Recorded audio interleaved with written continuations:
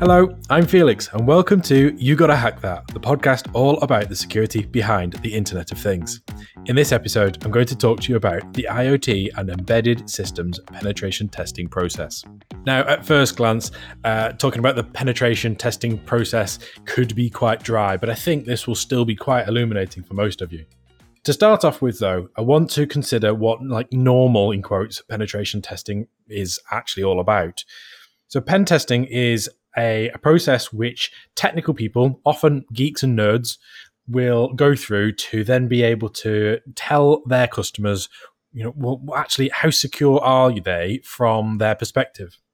Ultimately, when you boil it down, it's about threat simulation. Ultimately, those pen testers are being the threat for you as the customer. And so therefore they're going through that kind of process of, well, can I work out what systems you've got? And can I therefore identify weaknesses in them, either because they're publicly known already or they're new weaknesses, and therefore be able to take action against you that would cause harm in some degree or other. Now, from a customer's perspective, the exercise might well be motivated in a few different ways. That process can be really useful for organizations, but it has to be useful for the right reasons. So, for instance, there might well be like a contractual reason why you are required as an organization to do a pen test every year. And that might well just be a client assurance or something similar to that. But also you'll find that there's standards compliance requirements. So if you happen to be certified to ISO 27001 or something along those lines, then you might well be required to consider that sort of thing as part of your certification. There's also the other stuff around regulation, where the government or your industry body says you must do this sort of pen test every X period of time so that you can prove that you are treating your security seriously and taking actions where it's required. Another part that often gets misunderstood is kind of like the level or depth of a pen test. Many organizations just assume that they have to do a massive pen test once every year or something similar to that. And that's just not true. It kind of works when you're talking about smaller scale products and services or businesses. But actually, when you're looking at a large multinational corporation or government body or something like that, then actually you probably need to do lots of little pen tests that specify a particular scope and a particular level of depth that you're expecting those pen testers to go to. Pen testing is one of those things that doesn't necessarily have an end point to it. You can take pen testing as far as you want, and whilst there's a temptation to do as little as you can get away with because of budgets, it depends on why you're doing it, whether or not that's appropriate. IoT and embedded systems penetration testing is actually quite similar in that regard, in terms of the motivation and the idea about how you define the scope and the kind of high level objectives. But as far as the technical side of things is concerned, it can be all of what encompasses a normal penetration test, but a hell of a lot more as well. That's because the average IoT device will probably have a mobile app which has a web API that goes with it, potentially also a web application. There may well be APIs that communicate from one server to another server or third parties integrated into it for various reasons.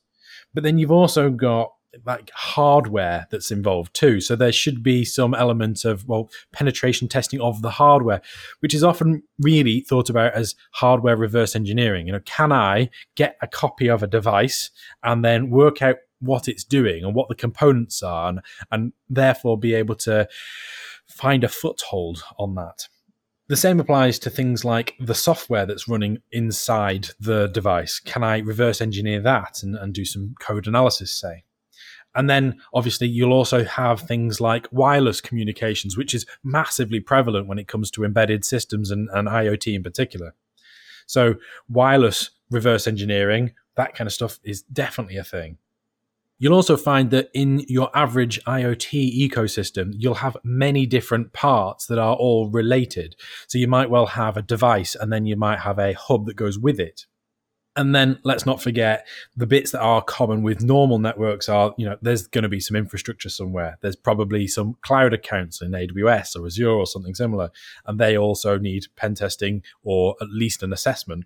And then you probably have a corporate network to go alongside this as well for your developers to work on or for your HR department to look after. And it depends on how your systems are segmented and can set up, whether or not that should be part of your thinking when it comes to the security of your IoT or embedded system. So let's touch on each of those different elements just briefly to talk about what sort of things you might expect from that side of penetration testing when it comes to IoT. For a starting point, let's think about the smart apps on your phone or on a tablet or something like that, and the web apps that go with it. They're often quite similar in that they have an API or something that your smart app or your web app communicates with in a many-tier architecture or a single-page web application type idea, where there's something that drives small transactional requests and responses to a server somewhere. Now, that's all kind of normal web application testing and that sort of thing. But it goes one step further when it comes to the IoT and embedded space, because it also requires interaction with the device or the embedded system that's actually part of the purpose of this system. And so from a tester's point of view, it's quite important to know, well, what is that device doing and how do I interact with it via this app? So as a really simplistic example, could I detect or can I influence a smart plug? Can I turn it on or off using an attack against a web application? That's kind of obviously a very simplistic example, but it goes as as wild as you need it to, as far as the concept is concerned, depending on the context of the device. The same applies in reverse. It's not just what can you do to the device, it's what can you detect from the device. So the data that comes from it, can I extract that some way that's not supposed to be the case via the web application? If you're thinking about motion sensors or similar devices, thermostats, that kind of thing, can I detect that without authentication, say, via the web application? Not only is it important to think about it in those contexts, but the smart app and the web application tend to also be involved in the pairing process. So the pairing process or onboarding process is how you get a specific device associated with a particular consumer's account on the web application.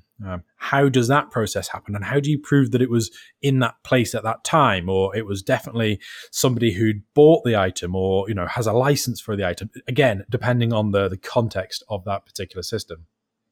Hardware reverse engineering is personally one of my favorite parts of this. It kind of gets you really involved in the product set and gives you a huge amount of context and gives you time to think about how this might well have been taken advantage of in the past or how it might be in the future.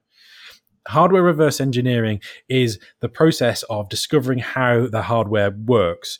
And that might sound really obvious now I've said it out loud, but it's kind of, I don't know, lots of people think about IoT and embedded systems as being these nice little black boxes that do magic and you kind of put stuff in and stuff comes out again. But actually, they're hugely complex.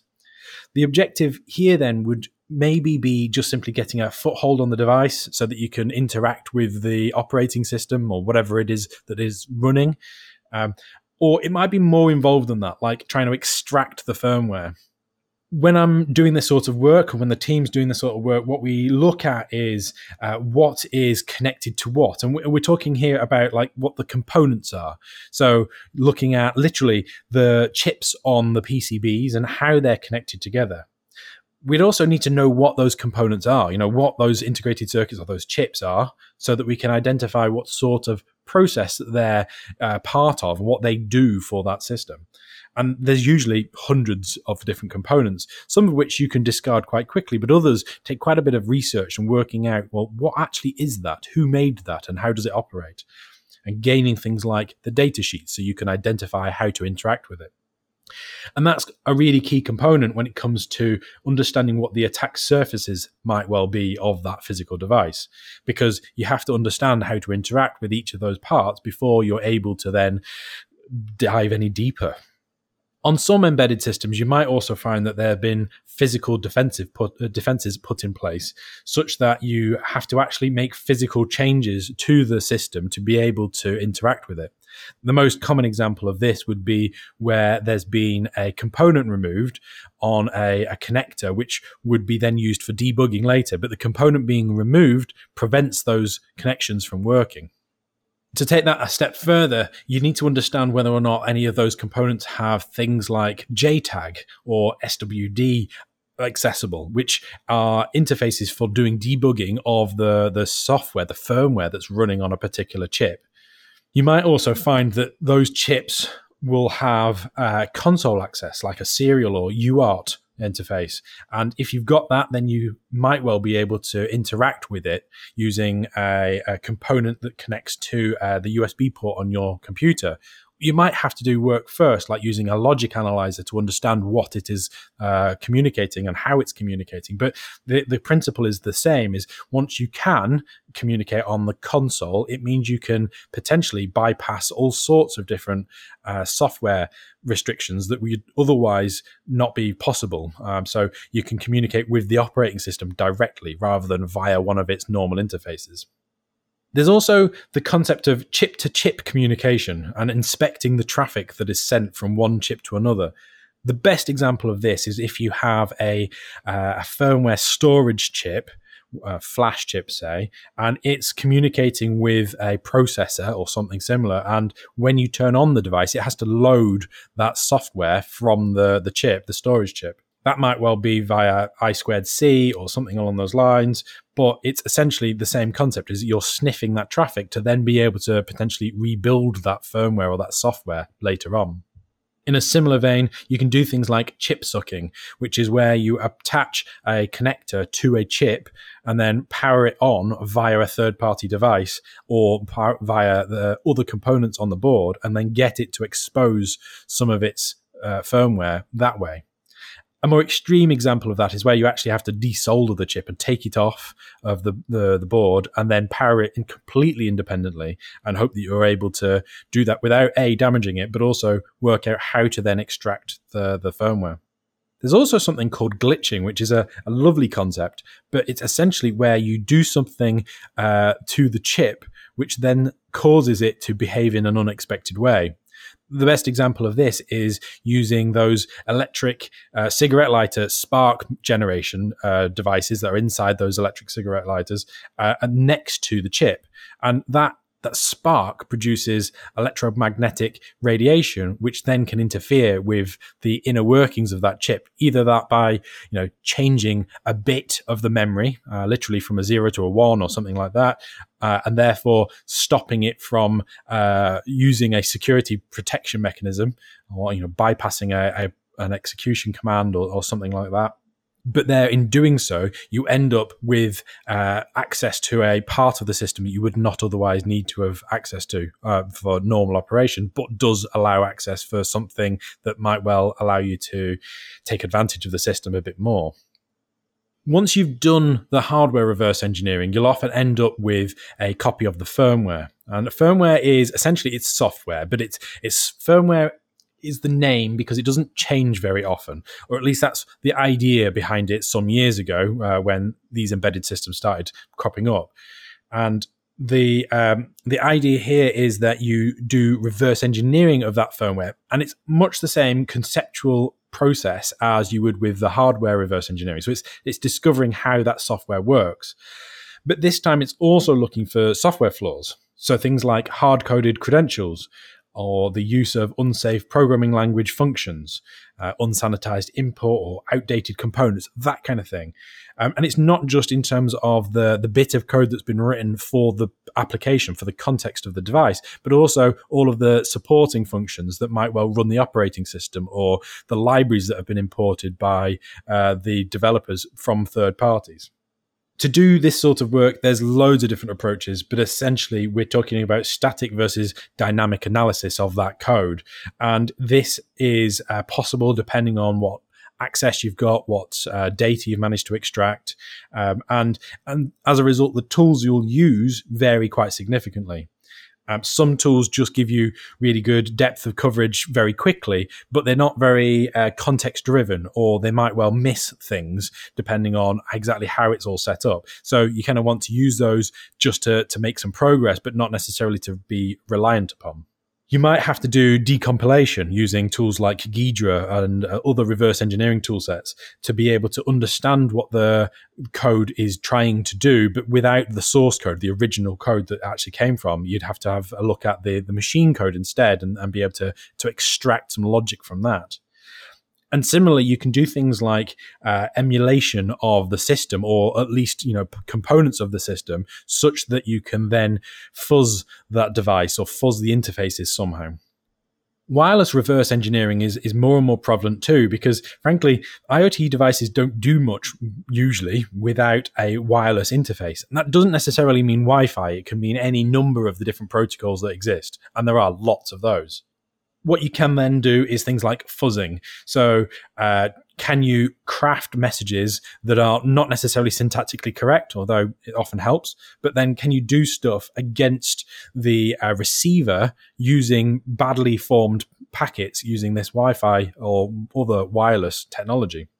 We're looking at here exploring the protocol weaknesses. And so that might well be Zigbee or something similar, but it's like, can I do a replay attack against that particular protocol stack, all the components that are in there? Or is it suitably protected from that? And there are other problems as well, like, has it got suitable encryption and authentication mechanisms in place? Can I look at the timing attacks of this? If it's an inductive process like NFC, can I identify timing problems that then show that it's got a particular encryption key or something like that? There's loads of different functionality here, and it's looking at a huge range of restrictions that might well be in place. This often uses quite specialist equipment. So that might well be like a software-defined radio. It might be a cheap one, like a Hack RF, or it might be a really high-end one, depending on exactly what you need to do with this. Also, it could be all sorts of other bits of pre-made kit. You don't necessarily have to use the really hardcore, let's do byte-by-byte type transmission via an SDR, a software-defined radio. It could well be that you can get away with just a nice Bluetooth dongle that allows packet injection. It's also worth noting that an IoT or embedded systems pen test might well be required to be done against multiple different devices. Now, there's a few reasons for this. You might find that actually there's just quite a few different models or variances of that particular type of kit available. But actually, more likely than not, you might well have more than one part of the same ecosystem. So you might well have several different sensors, say, that are all connected to a singular hub, in which case you've got 3 or 4 sensors and the hub, and they all probably need their own set of pen testing activities. And let's not forget, there's all of the, in quotes, normal pen testing stuff too. So the infrastructure that goes underneath all of this, the supporting network that looks after your HR department or your corporate services, the developers, all of that stuff. You need to consider that when you're thinking about doing your penetration testing. How does it all interact with each other? It might well be a standalone, whole different exercise, but it might have some direct impact as well, depending on exactly what the context is there. So a quick part about who should do that penetration testing. I would say that what you're probably looking for is individuals who are creative and critical thinkers. Now, that last part is super important because the fact is that most people who are in tech or just in life, they kind of go along with life just thinking, well, actually, this works like it does because that's how it's designed. The critical thinkers will come in and ask those questions like, well, what if I insert thing here? Or what if I break that thing over there? What else does that have an effect on? And how else can I take advantage of this? That process is utterly crucial to being able to discover key vulnerabilities in the system. So the individuals involved in an IoT or embedded systems penetration test might not necessarily be particularly certified. Now, that sounds a bit counterintuitive. Pen testing has loads of different certifications in there, and people have been raving about them for years.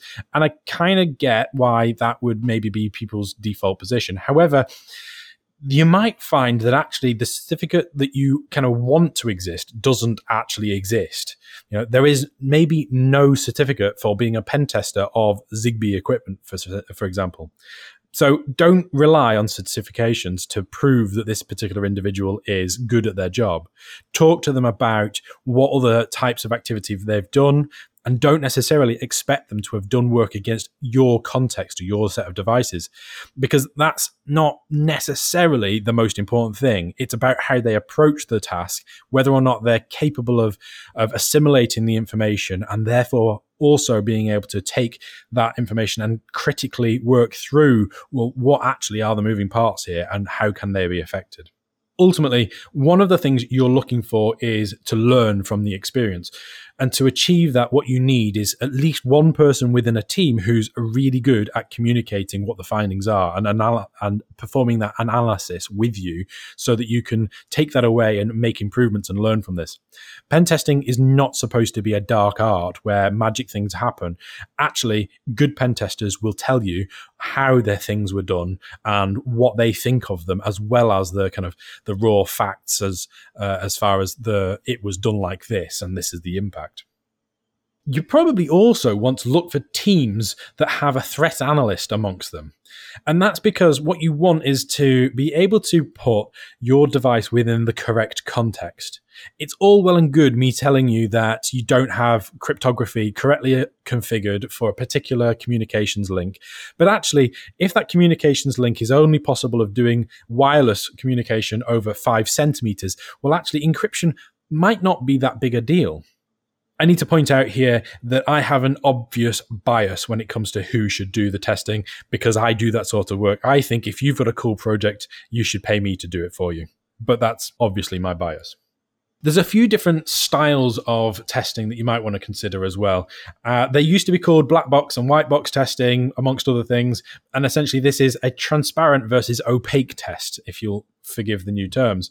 The idea here is that transparent tests are where you, as a customer, you provide loads of information. You might provide source code, you might provide diagrams, that kind of thing. Whereas an opaque one is here's a device, go see what you can do. Both of these need to be time-limited exercises, because ultimately you can spend a huge amount of time doing this sort of pen testing work, and it depends on what it is you want to achieve. IoT and embedded systems tend to be a bit more towards the transparent side of things because of that scale problem. And what this means in practice is you can actually skip steps. You don't have to go linearly through each of those different aspects like I've just discussed. You could maybe go straight into the firmware analysis part and not bother with the hardware side of things. And that's, perfectly legitimate, and it depends on what you're trying to achieve, what your budget might well be. As a way of thinking about this, one of the good ways of dealing with it is perhaps having like a phased exercise. So you start off with a week doing this exercise part, and then you do another bit a couple of weeks later after you've understood the results of that first phase.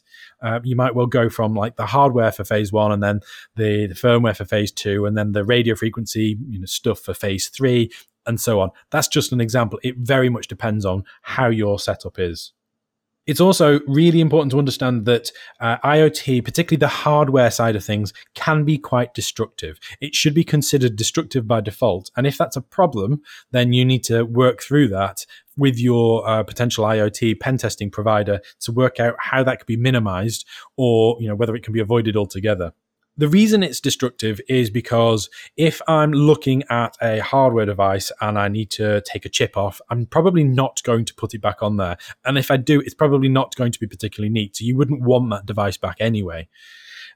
There's also other things, like if I'm probing around with it and I'm accidentally managed to stick the voltage too high in a particular component, it might not well work later on. There's loads of different parts to this. Good penetration testers don't tend to have these problems very often, but you should assume that it is going to be destructive. Your budget is a big factor when it comes to the penetration testing process and what elements you choose to do. It varies massively, and it depends on whether you need retesting or not, whether or not you've got a huge number of different components in your ecosystem, how many components there are within a particular device, the complexity of that device, and the approach that you want them to take.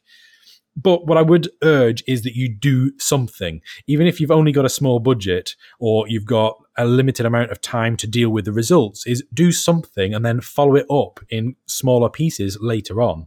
That's definitely better than not doing anything at all. Thank you for listening today. I hope you've enjoyed the show. Please give the show a rating or review in your podcast app. Tweet about it, post it somewhere. We would really appreciate it. To talk to us about any aspect of the show, suggest a future topic, or to ask a question about IoT security, please get in touch via email on helpme@yg.ht, with @gotta_hack via Twitter, or by searching You Gotta Hack That on LinkedIn.